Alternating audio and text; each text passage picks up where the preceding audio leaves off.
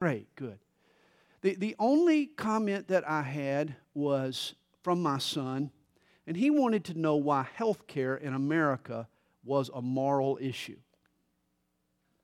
Dad, it's an economic issue. It's not a moral issue.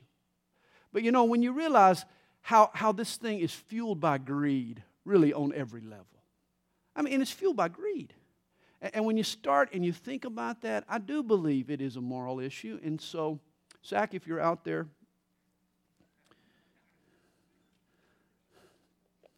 anyway, we got work to do tonight. We got some good work to do. Let's turn in our Bibles to Matthew, the 27th chapter. Boy, we're getting toward the end of Matthew. And when we're done with Matthew, we're going to go all the way back to where we were in the Old Testament, the book of Job. Keep plugging away there. Matthew, we're in chapter 27, and we're going to begin tonight in verse 1. 2 more weeks in the Gospel of Matthew. Tonight we have some serious subject matter, the crucifixion of Jesus Christ. And we're going to set a record tonight. 38 pictures, Lissa told me. 38 pictures. So you're going to have your head in the Bible and your head up looking at the pictures, and hopefully you'll get a lot out of tonight's Bible study. That's our goal. In fact, our goal is even more ambitious than that. I hope you'll leave tonight more in love with Jesus. And I hope you'll leave tonight with a greater understanding, a deeper understanding of what our Lord Jesus Christ did for us. It happened. Blood and sweat and tears and suffering and nails and pain and wood. It happened. And He did it for you. So Lord, make us grateful people. Help us to understand. Help us to look past the Bible stories that we've heard told to us by others, and help us, Lord, to delve into the Word for ourselves tonight and discover just what You did for us, the monumental work that You did upon the cross. And help us, Lord, to leave here tonight knowing that You did it for us. In Jesus' name we pray. Amen. Accused people that are clearly innocent of the accusations usually look forward to their day in court. A trial should bring out all the facts and prove them not guilty. But that didn't happen in the case of Jesus of Nazareth versus the Jewish Sanhedrin. Jesus was chained and herded before a sham jury and a bigoted judge. He was treated as a criminal, lied about, and sentenced to death. His trial was the greatest travesty of justice the world has ever seen. And even though the official proceedings of this trial were over long ago, please understand that a verdict still gets cast again and again and again for every man and woman and boy and girl who have ever lived. Sits in the jury box and casts a vote in this case of the Jewish Sanhedrin versus Jesus of Nazareth. In fact, the question Pilate will ask the Jews in our study tonight is the question that every human being must answer. What then shall I do with Jesus, who is called the Christ? What will you do with Jesus after tonight's study? Well, verse 1 tells us. When morning came, all the chief priests and elders of the people plotted against Jesus to put Him to death. Remember, it was against Jewish law to render capital decisions at night. This is why the Sanhedrin hastily meets in the morning to make their decision official. It was early. The rooster had just crowed. It was probably around 5 a.m. The Jewish leaders want to get this whole ugly affair over as soon as they can. And when they had bound Jesus, they led Him away and delivered Him to Pontius Pilate, the governor. Now, prior to Pilate, the Roman procurators were kind to the Jews. They were respectful of their culture and their religion. And they were careful not to offend Jewish sensibilities. But Pilate was different. Pilate was deliberately antagonistic. He hated the Jewish way of life, and he was openly hostile to their religion. When he arrived in Palestine in 26 AD, he led his soldiers into Jerusalem under the Roman banner. The Roman flag carried an image of the emperor from Rome. The Jews, of course, considered any image a form of idolatry, and it created an uproar against Pilate. You see, the procurator's job was to keep the peace. Pilate had done just the opposite. On another occasion, Pilate built an aqueduct from northern Israel down to Jerusalem. It was a good idea, and it was a tremendous feat of engineering. But Pilate robbed the temple to pay for the construction. Once again, the Jews revolted, and word got back to Rome. Pilate was a clumsy, heavy-handed man, and he was eventually dismissed by the Romans. By this point, there were 2 strikes against him, and he doesn't want to strike out. Pilate is in a conciliatory mood. He's on the political hot seat, and he's inclined to do just about anything the Jews want him to do to keep the peace and thus keep his job. Verse 3 shifts scenes. Then Judas, his betrayer, Jesus' betrayer, seeing that he had been condemned, was remorseful and brought back the 30 pieces of silver to the chief priests and elders, saying, I have sinned by betraying innocent blood. And they said, what is that to us? You see to it. You know, the night before had been a busy, busy night for the Jewish leaders. It had been an exhausting night for Jesus. It had been a humbling night for Peter. And it had been a sleepless night for Judas. Judas could have pacified his conscience if he had seen Jesus do one dishonest act. But he hadn't. Jesus had been sinless. He spent the whole night thinking back on a hypocritical act, on an immoral act that Jesus might have done. But as he reflected back on his days with Jesus, he realized that Jesus had done nothing wrong at all. That he had truly betrayed innocent blood. And Judas tries to rid himself of this guilt at first by discarding the blood money. He goes back into the temple and he throws down the pieces of silver in the temple and he departs. Here's proof that forgiveness can't be bought. If it could have, Judas would have bought it for these 30 pieces of silver. But restitution alone never removes guilt. Restitution without repentance is worthless and only leads to more despair. We're told that Judas went out and he hanged himself. Deuteronomy 19 verse 16 says that a false witness who frames an innocent person is to receive the same punishment as the accused. Jesus was nailed to a tree. Judas hung from a tree. There's no doubt Judas was sorry for what he had done, but there's also no indication that he was ever truly repentant.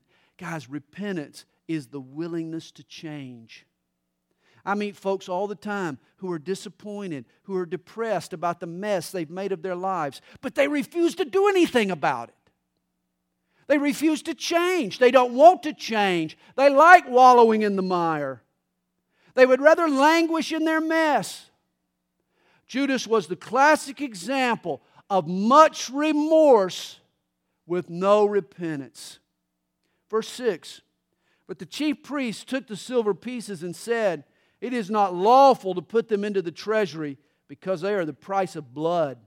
And they consulted together and bought with them the potter's field to bury strangers in. Therefore that field has been called the field of blood to this day, to the time of the writing. A potter's field was next to the potter's shop, obviously. And when he cracked a pot or when he spun a mistake, he would take and he would throw out the clay into the field. You couldn't grow anything in a field of sun-dried, sun-baked clay. All the potter's field was good for was an indigent graveyard. And yet, isn't it interesting? The blood money used to betray Jesus was used to buy a potter's field full of cracked pots. I hope you realize that Jesus is still into purchasing cracked pots. You and me. We're the biggest of the crackpots. Then was fulfilled what was spoken by Jeremiah the prophet, saying, and they took the 30 pieces of silver, the value of him who was priced, whom they of the children of Israel priced, and gave them for the potter's field as the Lord directed me. Of course, this was all done according to the Old Testament, according to prophecy. This verse is actually quoted in Zechariah 11, verses 12 and 13, rather than Jeremiah, and some have jumped to the conclusion that the Bible is in error here. Not so fast. Understand that the prophetical portion of the Jewish Old Testament began with the book of Jeremiah. So often the name Jeremiah was used for that whole section of Scripture, not just the one particular book written by Jeremiah. The same is true with the name Psalms. It spoke of a single book, and yet it also identified the whole body of poetical books. Verse 11. Now Jesus stood before the governor, and the governor asked him, saying, Are you the king of the Jews?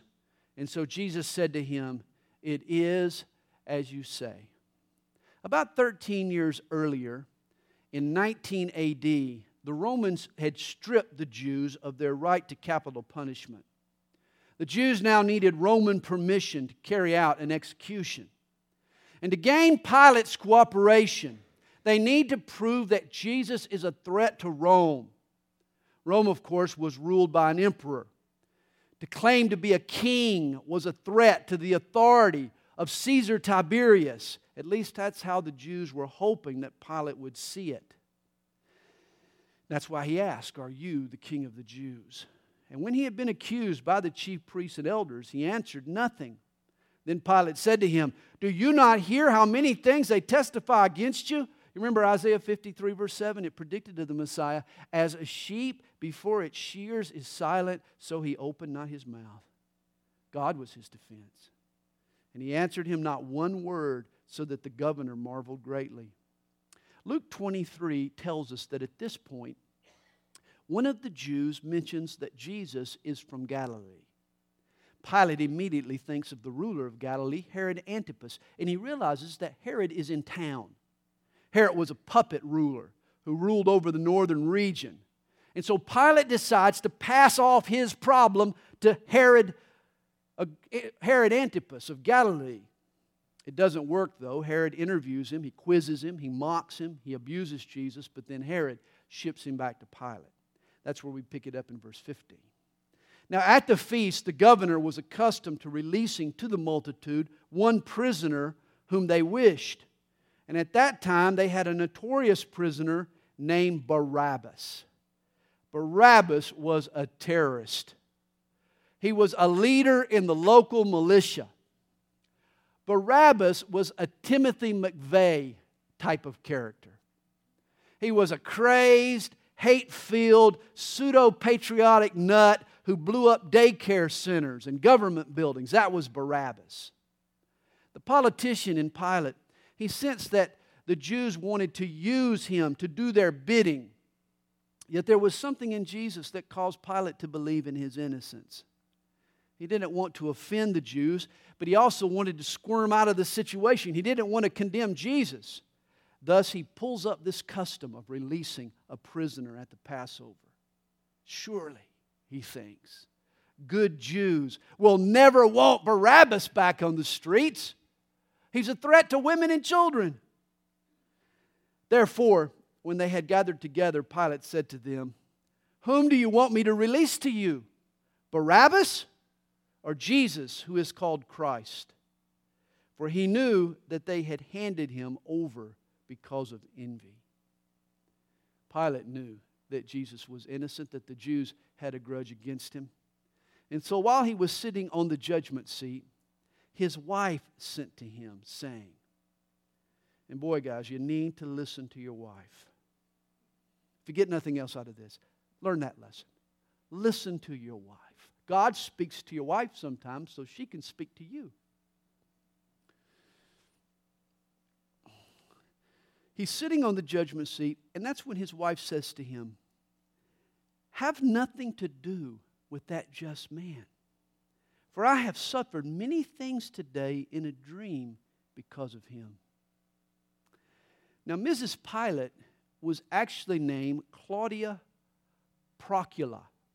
She was the daughter, we understand, of Caesar Augustus. In fact, it was through her that Pilate had secured this position of procurator. So she was a woman of influence. Historical sources say that by this time, Claudia had actually converted to Judaism. And later, after the resurrection of Jesus, she would go on to become a Christian. But the chief priests and elders persuaded the multitudes that they should ask for Barabbas and destroy Jesus. The governor answered and said to them, "Which of the two do you want me to release to you?" And they said, "Barabbas. Give us Barabbas." Pilate said to them, "What then shall I do with Jesus who is called Christ?" And they all said to him, "Let him be crucified." And at this point, the judge, Pilate, becomes the defense attorney. It's interesting. The governor said, "Why? What evil has he done?" But they cried out all the more, saying, "Let him be crucified."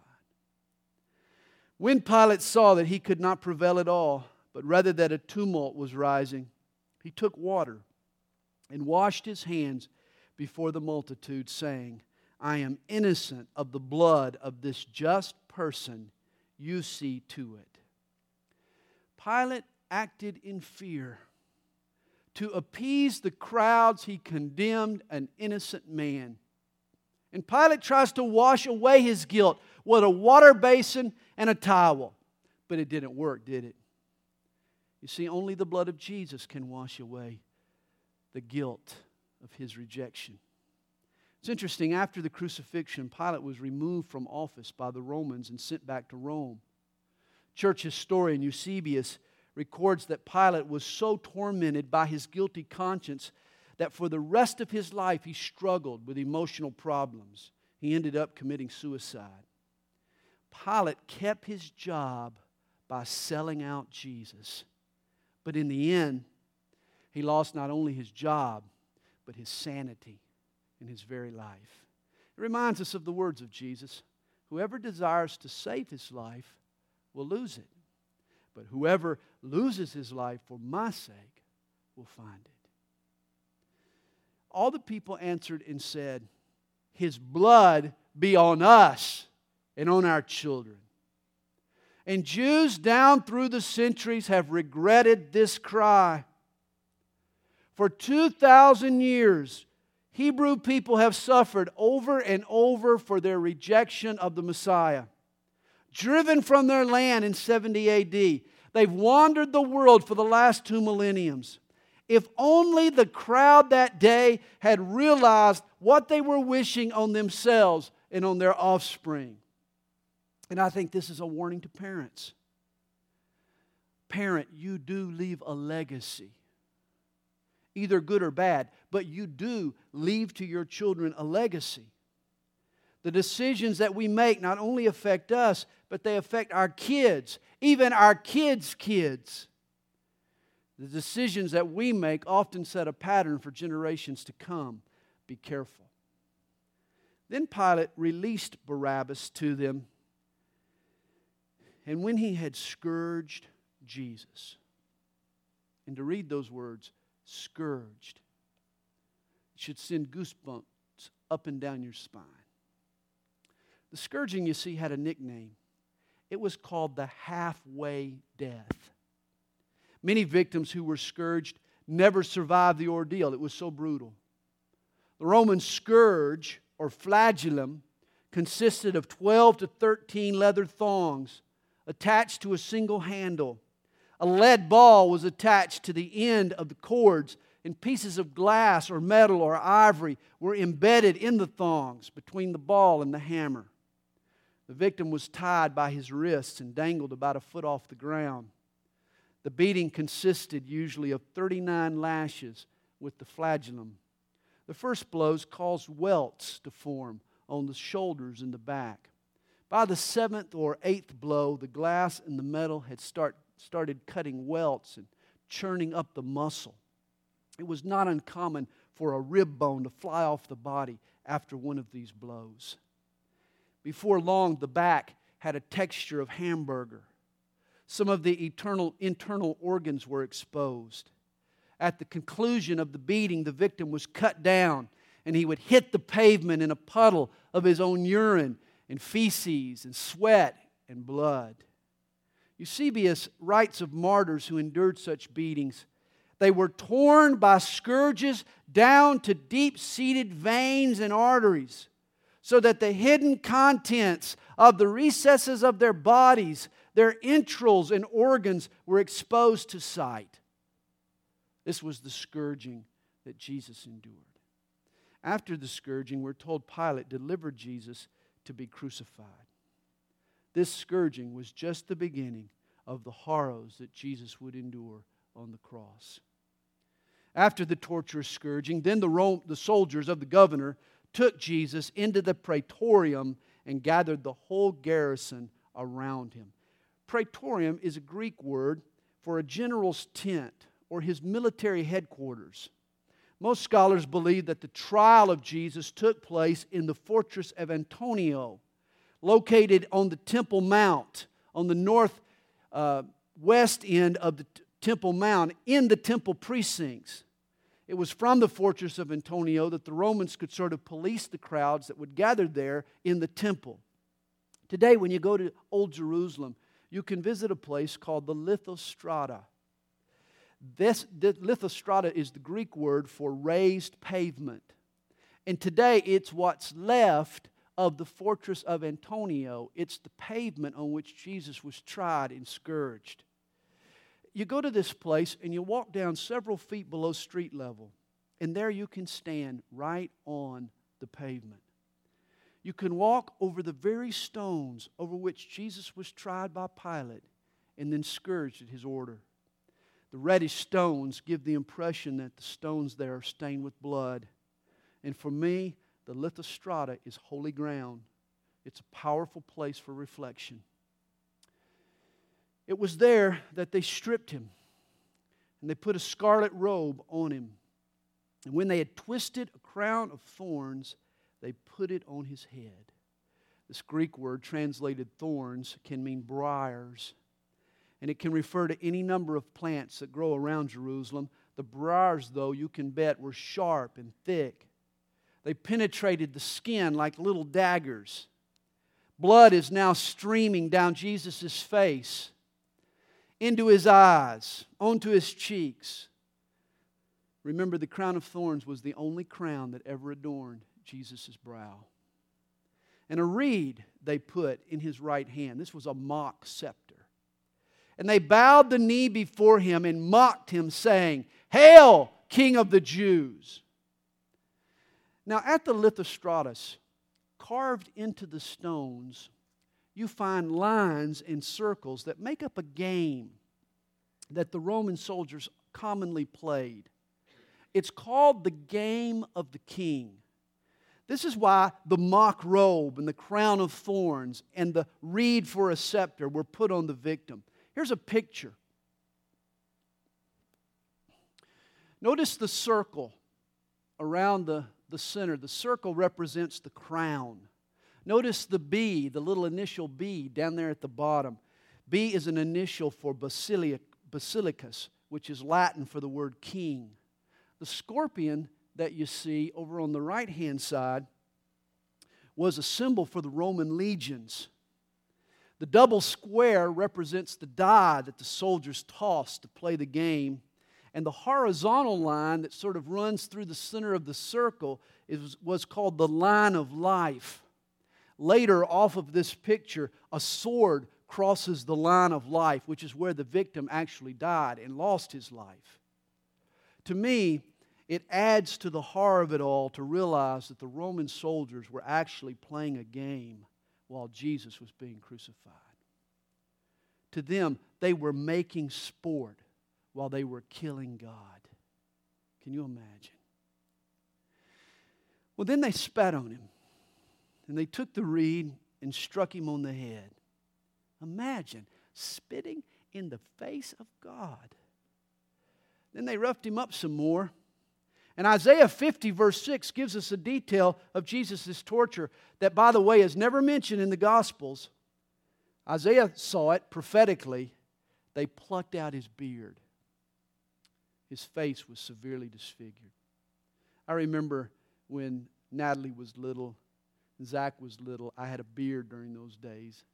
And sometimes they'd put their little hand up into my beard, and they had that little clutching reflex, that grasping reflex, and so they'd grab a handful of hair and then they'd try to rip it out of my face, and boy, did it hurt. And they didn't even come close to ripping it off. But it hurt just to pull on it, just to tuck it. Can you imagine? Can you imagine those soldiers grabbing his beard, ripping it out of his skin? His face was severely disfigured. Add it all up, and Jesus was beaten beyond recognition. He looked like a boxer who'd gone 15 rounds and lost, or the victim of an airplane crash. Jesus' rugged body, his kind features had been reduced to a quivering mass of bloody tissue. If there had been a funeral, I have no doubt the family would have requested a closed casket. Isaiah 52 verse 14 tells us, his visage was marred more than any man, and his form more than the sons of men. Hebrew scholars Kyle and Delitzsch, they translate the verse, he was so disfigured, his appearance was not human, and his form not like that of the children of men. In other words, Jesus looked more like a monster than a man. If you had been there that day, the sight of Jesus would have been repulsive.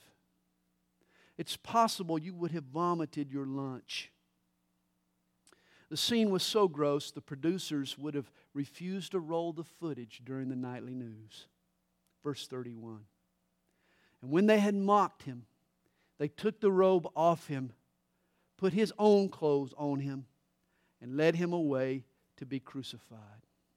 Jesus probably was clothed with what the Romans called the short cloak. It was basically a loincloth. The short cloak was enough to cover the victim's genitals. The Romans dressed their victim in the short cloak, not to offend the Jewish sense of modesty. Jesus was practically naked when he was crucified. And this is no accident, I think. Have you noticed how people tend to identify themselves by the clothes they wear? Have you noticed that? Now think about that in relationship to Jesus. If Jesus had been crucified in a three-piece suit, a lot of you hippies couldn't relate to him. If Jesus had been crucified in faded jeans, a lot of you corporate executives couldn't relate to him. This is why God chose to clothe Jesus in near nakedness. Why? So that all people, everywhere, as long as they are humble people, could identify with Jesus. Now, as they came out, probably out of the city, and this too, of course, was prophetic. You remember Hebrews 13, for the bodies of those beasts whose blood is brought into the sanctuary by the high priest for sin are burned outside the camp. Therefore, Jesus also, that he might sanctify the people with his own blood, suffered outside the gate. It was prophetic that Jesus too was disposed of outside the camp. So they leave the city, and as they came out, they found a man of Cyrene, Simon by name. Him they compelled to bear his cross. Here's how it usually happened. The victim was accompanied to his execution by 4 Roman soldiers. They were called a quaternion, Q-U-A-T-E-R-I-O-N, quaternion. This execution party was led by a man with a plaque. And on that plaque were written the victim's crimes. He was preceded by 2 soldiers who led the way or led in front of the victim, and then 2 soldiers who were behind the victim. And of course, the procession always took the long way around. Why? The scourged victim was paraded through the streets as a lesson to the masses. This whole thing was an example The Romans wanted the people to fear their power and to fear their authority and to realize that this same thing could happen to them if they defied Roman rule. When Jesus left Pilate's judgment hall, he carried the instrument of his execution. The patibulum, or the crossbeam, was strapped to his shoulders. It tipped the scales around 100 pounds. And Jesus, struggling with the loss of blood after the beating, struggling to hold up this cross member, he buckled under the weight of the beam. By this point, of course, Jesus was completely exhausted. He'd had a sleepless night. He had been in great agony. Remember, in the garden, he had perspired so profusely that we're told his sweat was like great drops of blood. He was dehydrated, no doubt. Even more so, he had had a large loss of blood. Jesus had just endured this Roman flagellation. He was beaten by the Jews as well. Jesus was a strong man, but now under the weight of this beam, he collapses. He can't carry the patibulum another step. And that's when a man in the crowd, a man by the name of Simon, he was from Cyrene in North Africa, ancient Libya. He was probably a Jew on pilgrimage to Jerusalem. Simon had come to Jerusalem to offer his sacrifice, to celebrate the Passover. This was probably something he had saved for his whole life. This was a pilgrimage to worship God at the Holy Temple. Mark's Gospel says that Simon was just passing by. He was just walking on his way somewhere else when suddenly his journey and his life become permanently interrupted. He feels the point of a Roman spear on his shoulder. He's grabbed by a soldier and he's pushed out into the street. And this 100-pound patibulum, this roughed out piece of wood, is hoisted onto his shoulders. He now carries the cross that Jesus carries for him. And his short journey with Jesus will change his life forever. Again, Mark identifies Simon as the father of Alexander and Rufus. Now, it's interesting, Mark's gospel was written to the Christians at Rome, who must have known these men, or Mark wouldn't have mentioned them, Alexander and Rufus. In fact, Romans 16, verse 13 notes that Rufus and his mother were believers in the church at Rome.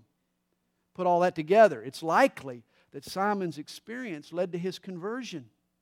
When he returned to Cyrene, he shared the good news of Jesus to his whole family, and they became believers.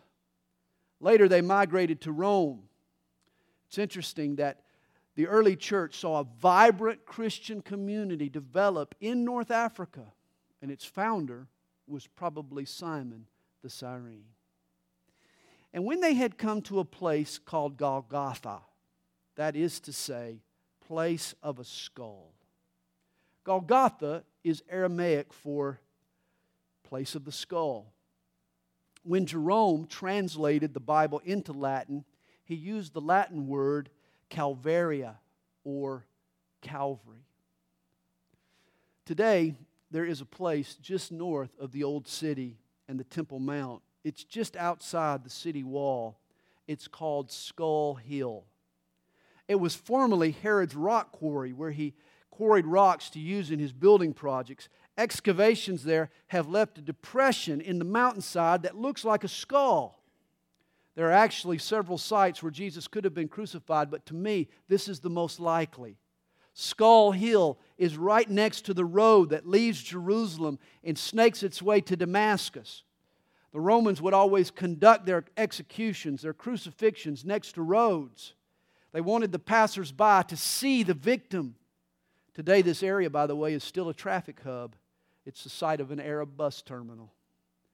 Jesus was crucified either by the road at eye level, which would have been shocking, or on the hill where everyone could see up above the road.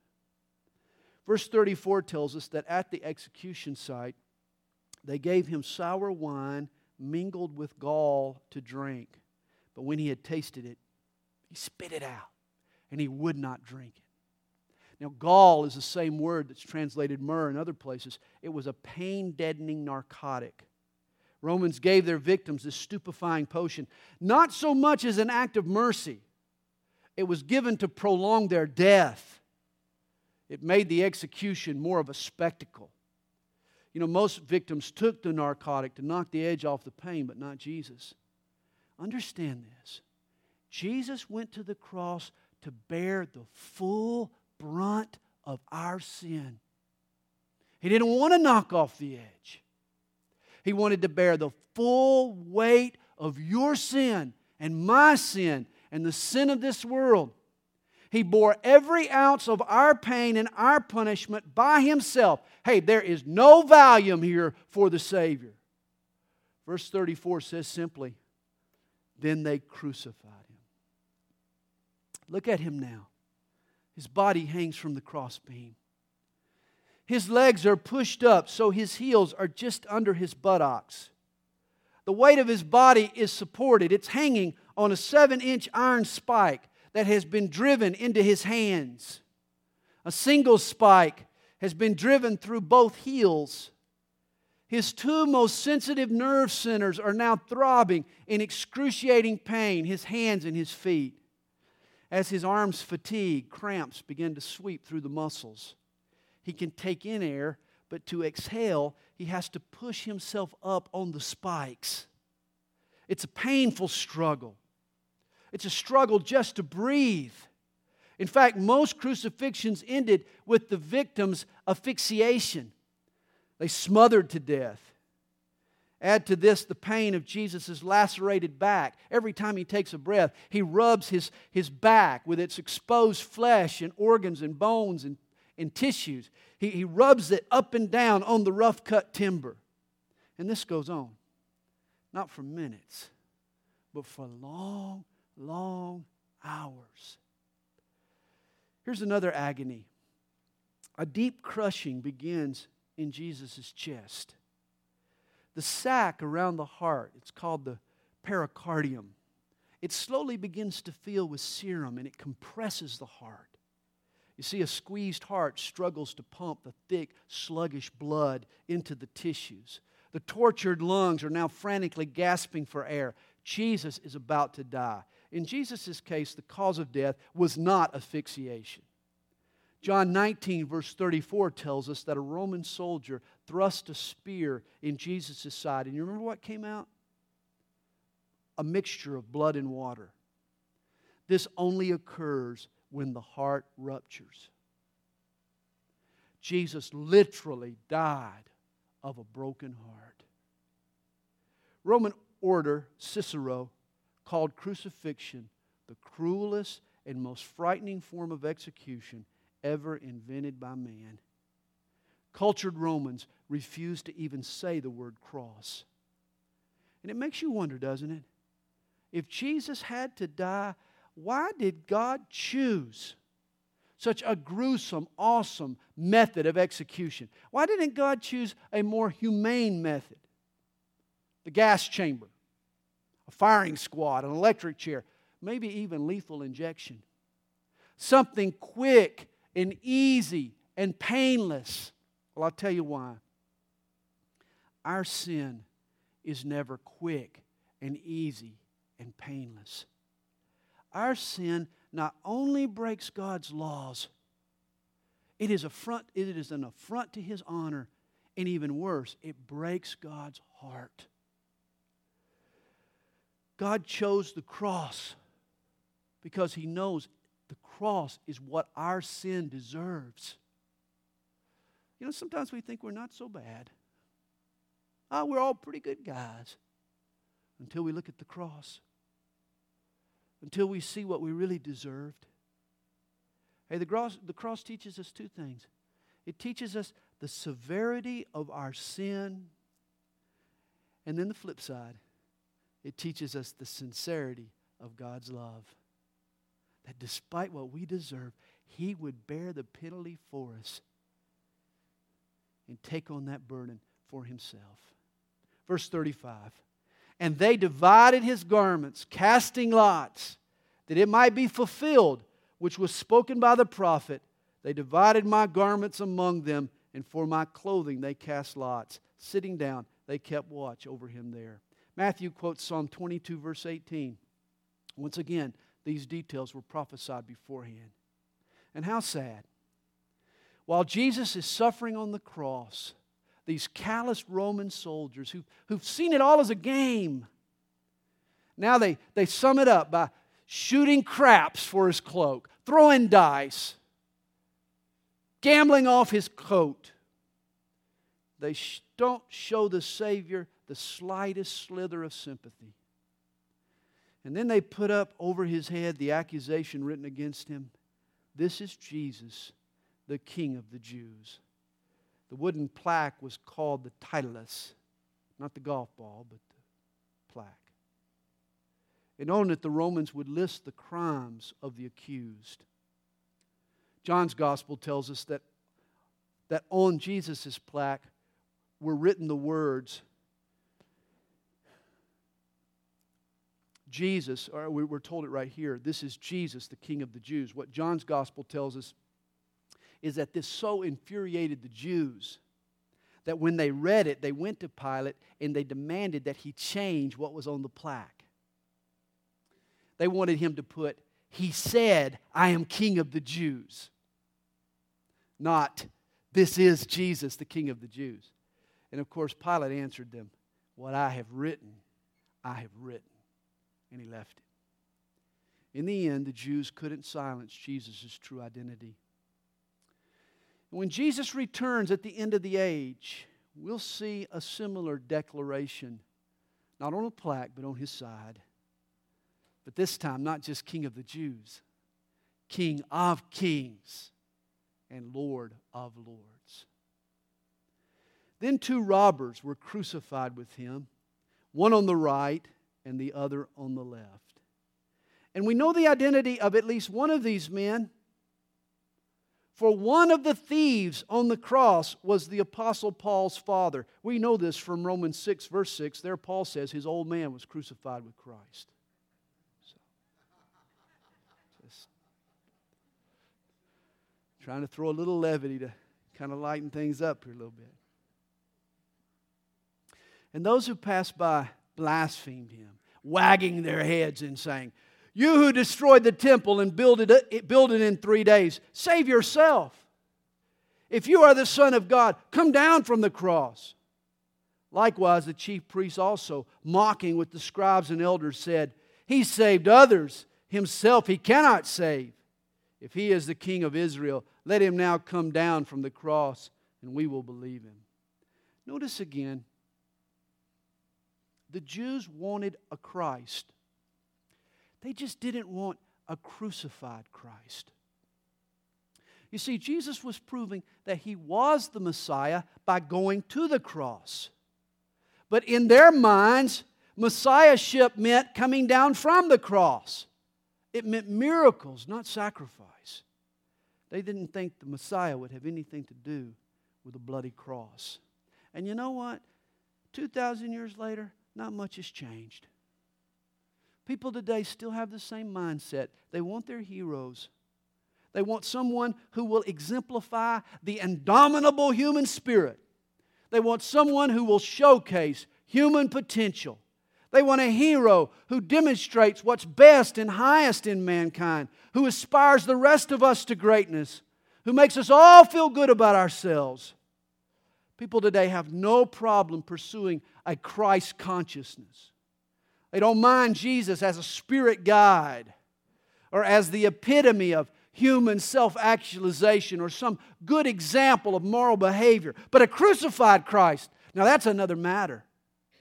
For a crucified Christ means that there is a problem, that everything with mankind is not all right, that we can't just go on and feel good about ourselves. A crucified Christ means that we have sinned, that we have gone astray, and that God in His mercy is trying to redeem us. A crucified Christ highlights human depravity, not human potential. Folks today, like Jews of old, they want a Christ without a cross. The mocking crowd continued to shout at Jesus in verse 43. He trusted in God. Let Him deliver him now, if He will have him. For He said, I am the Son of God. And even the robbers who were crucified with Him reviled Him with the same thing. Now, from the 6th hour until the 9th hour, there was darkness over all the land. The 6th hour of the day was noon. The 9th hour was 3 p.m. So for 3 full hours, the world was blanketed with a supernatural darkness. It was midnight at midday. The Greek word translated land is the word geo, from which we get our word geography. It implies a worldwide darkness. You remember when Jesus was born, when the light of God came into the world, a star was seen shining in the eastern sky. It guided the wise men to come and worship Jesus. Now when Jesus dies, the sky turns black. The light has been snuffed out. And about the 9th hour, Jesus cried out with a loud voice, saying, Eli, Eli, lama sabachthani.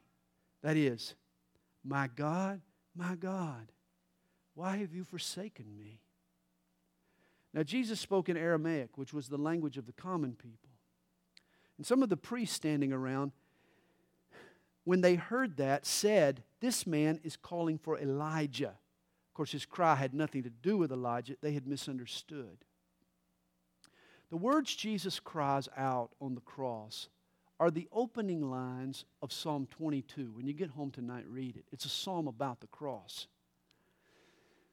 In this psalm, we get a remarkable description of the details and the sufferings of the Messiah over 1,000 years before He was crucified. Actually, before the Romans even invented crucifixion, or the Persians. In these final utterances now, Jesus is going to be revealing His true identity. He is going to be hearkening back to Scripture. He is going to be relating His experience on the cross to Old Testament prophecy. And any student of Scripture, any Jew that was well-versed in his Bible at the time would have heard these words and would have identified what was happening with what had been written of old by the prophets. It was Jesus' way of identifying Himself to the masses, to the crowds. Now Jesus' cry, His cry, my God, why have you forsaken me? To me represents one of the most mysterious moments in all of history. Somehow, on the cross, God the Son became alienated from God the Father. Somehow, God became severed from God. The wages of sin is death. And death is what? It's separation. Physical death is when my spirit separates from my body. But spiritual death is when I'm separated from God. And for Jesus to bear the burden of sin, to bear the penalty of sin, He became separated from His Father so that you and I could be reunited. In John 8, verse 29, Jesus said, He who sent me is with me. The Father has not left me alone, for I always do those things that please Him. Think of this. From eternity past, Jesus had enjoyed perfect, unbroken harmony with His Father. Now suddenly, He is stung by His Father's rejection. Sin has come upon Him.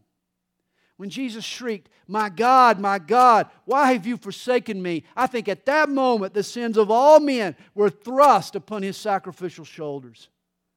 At that moment the Lamb received His load. Remember, Jesus was the spotless Lamb of God. Morally, His heart was as tender as a baby's soft skin. Think of the shock it would have been to His system for a mere speck of sin to fall on Him. But imagine this. Imagine the piercing fright. Imagine the staggering horror of suddenly Jesus sensing the sin of the whole world. I'm talking the sin of the rapist and the serial killer and the child molester and the secret gossip and the greedy betrayer. Suddenly the sin of all mankind is thrust upon His innocent shoulders. 1 Corinthians 5 verse 21 sums it up. For He made Him who knew no sin to be sin for us, that we might become the righteousness of God in Him. He made Him who knew no sin to be sin for us. Jesus was God. He never ceased being God. He lived forever with the Father in warm, unbroken fellowship. Yet for a moment, the Son of God became an orphan child. God was separated from God so that we could be reunited to Him. When Zach was 2 years old, he was hospitalized with an infection. The doctors wanted to feed him some antibiotics through an IV. And I'll never forget sitting in the room there, the nurse told us we needed to leave. She said that inserting the IV into little Zach's arm would be painful for him. And she didn't, and we didn't want him to associate that pain with us. And so it was important that we would leave the room. Well, being a nurse, Kathy was smart. She knew what was coming. And so she walked back down the hall to the room. But I stood just outside the door, as close to my little buddy as possible. I got to tell you, I wasn't prepared for what happened. Suddenly the screaming started. And I will never forget Zach shouting, "I want my daddy! I want my daddy!" I'm telling you, I could have clawed through that door. And I don't have any fingernails. I could have jerked that door off its hinges, but I didn't. And why? Love made me wait until the procedure was over. And standing in the hall that day, tears started rolling down my cheeks. For God spoke to my heart and said, "Sandy, now you know what I endured when my son died for you." My God, Daddy, I want my daddy. And yet God stood outside the door. And why? Because love waited until the procedure was over. His love for you, His love for me. I've never known His love as strong as I did that day. Love for you and me caused the Father to wait just outside the door. In verse 48, immediately one of them ran and took a sponge, filled it with sour wine, and put it on a reed, and offered it to him to drink.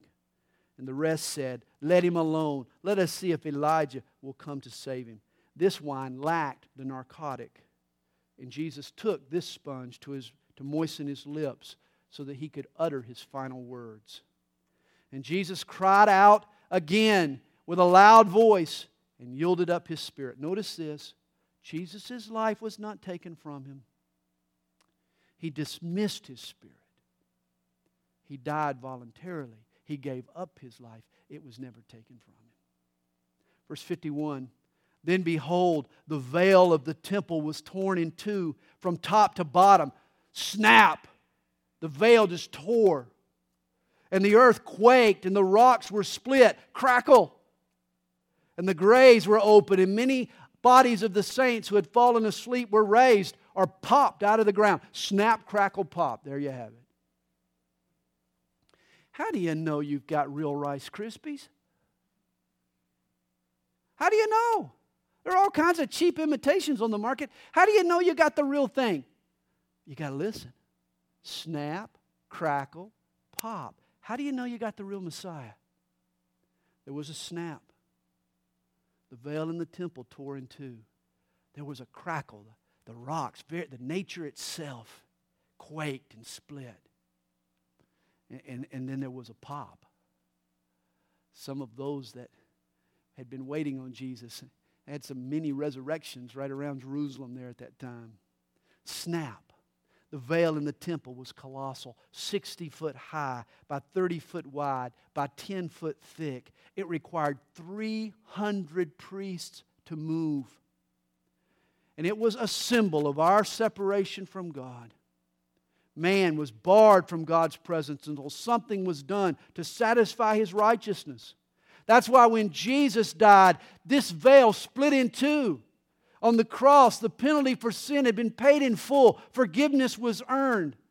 Now God is holding open house. He is inviting us into His presence. Now through Jesus, we can come boldly to the throne of grace to find help in time of need. Anytime, any place, we can come to God through Jesus Christ. Notice too, we're told the veil split from top to bottom. Notice the detail. Not bottom to top, but top to bottom. God is very exact in His typology. Salvation always flows downward, not upward. Salvation is always a top-down thing. Our salvation is the result of God's grace and Jesus' work, not our own work. Notice, snap, then crackle. The earth quakes, the rocks split. When God gave the old covenant on Mount Sinai, the earth shook. Now it applauds again at the new covenant. You see, man's sin produced an adverse effect on all nature. Thorns and thistles made the ground harder to till. At the cross, even nature itself sees its salvation. This is a preview of coming attractions. The cross will ultimately liberate all of nature. And the rocks cried out and began to clap in praise of what had happened. And then pop. Several of the tombstones blew off the mouths of the graves. 3 days later, there were even a number of impromptu resurrections. It was proof that the death of Jesus meant life for all who would believe in Him. That's why I say, snap, crackle, pop. You got the real Messiah. What a day it was. Verse 53. And coming out of the graves after His resurrection, they went into the holy city and appeared to many. And this was wild. People who were dead 5 years, 500 years, 50 years, who knows?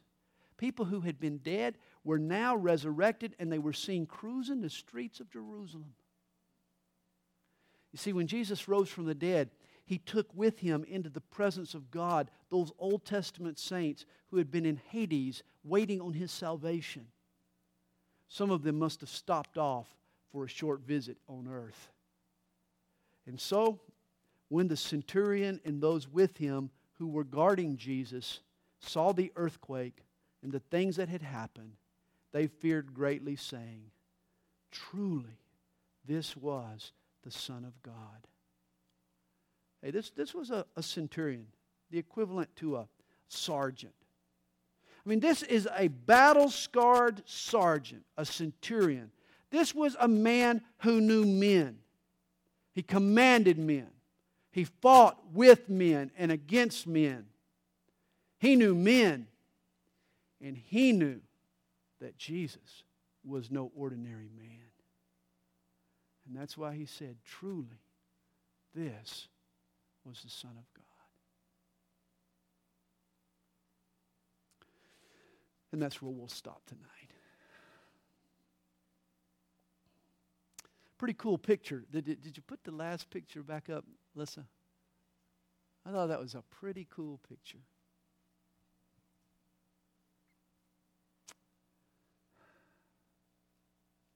You know